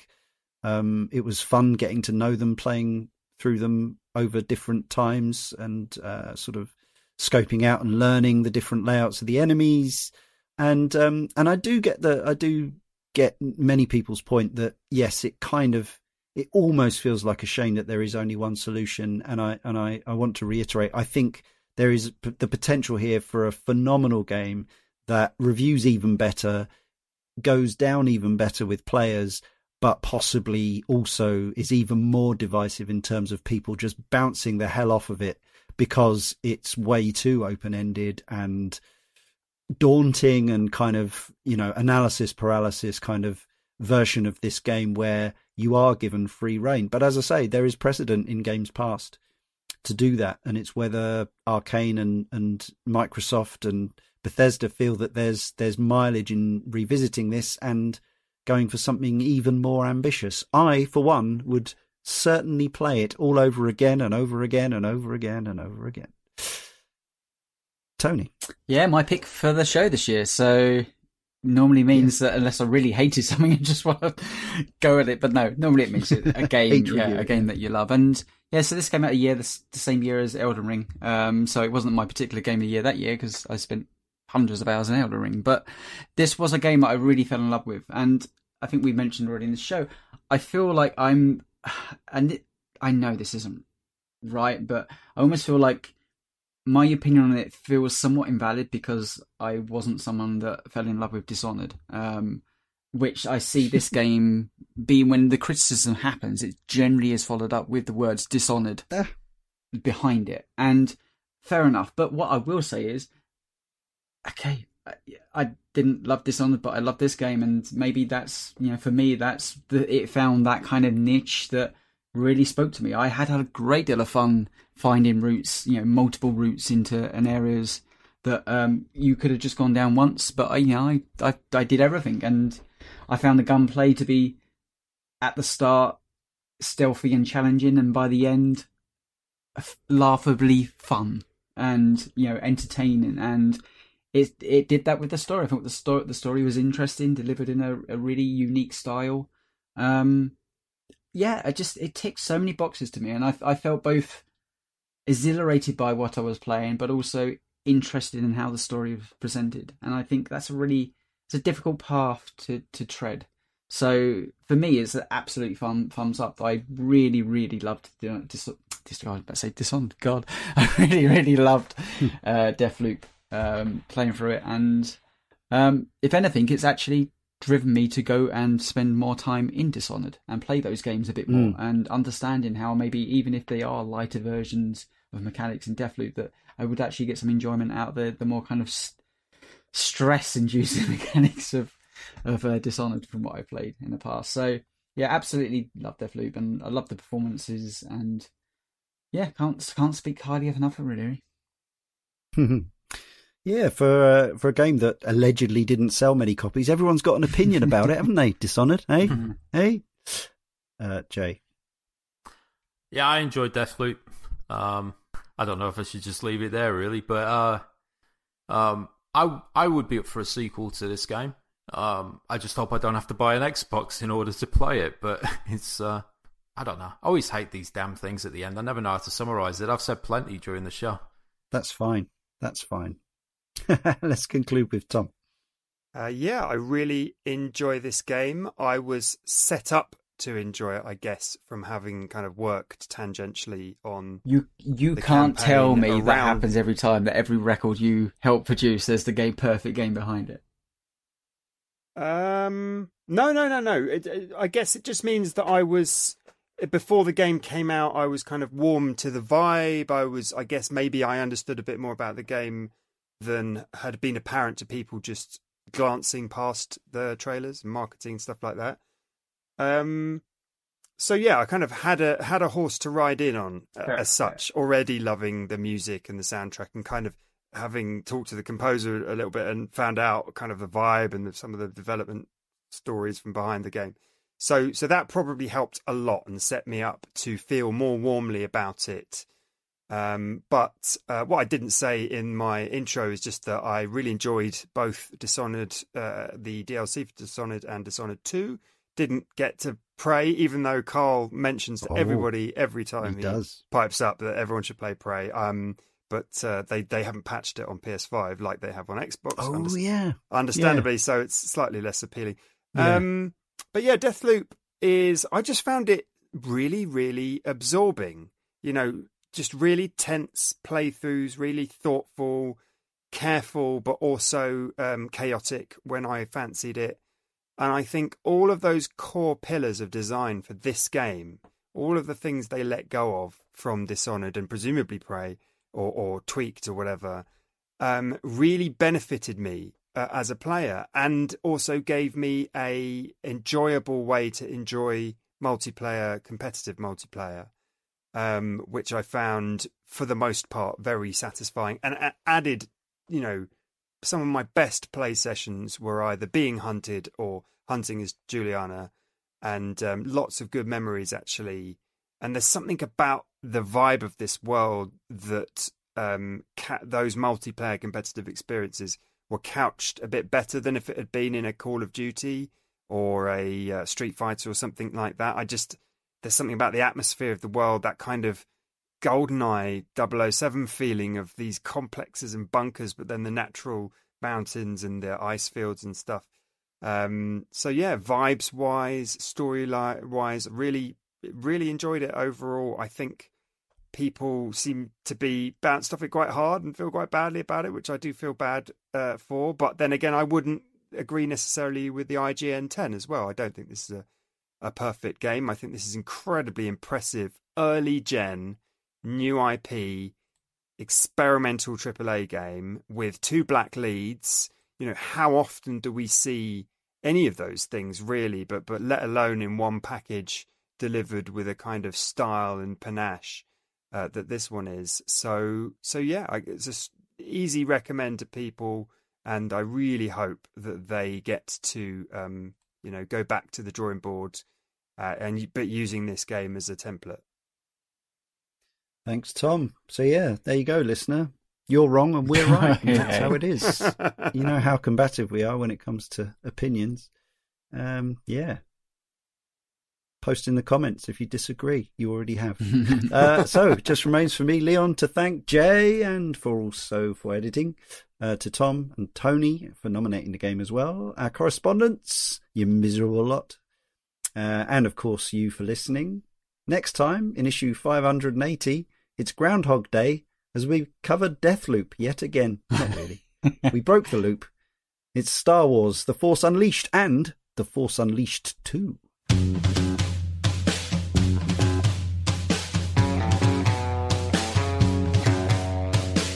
You thought I'm dead and done.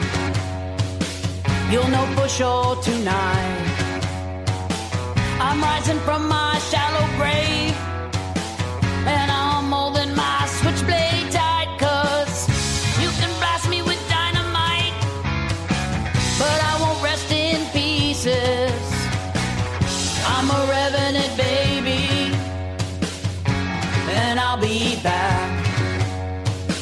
It's gonna be one pale morning, all middle of the night, when I come round to take your life. I know it will feel alright, 'cause you can bury me underground, paved over for good measure. I'm a revenant, baby, and I'll be back. He's a revenant.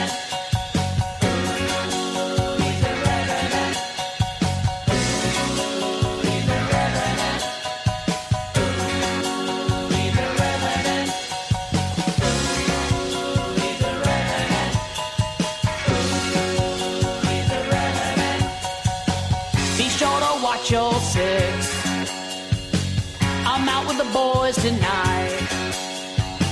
And if we see your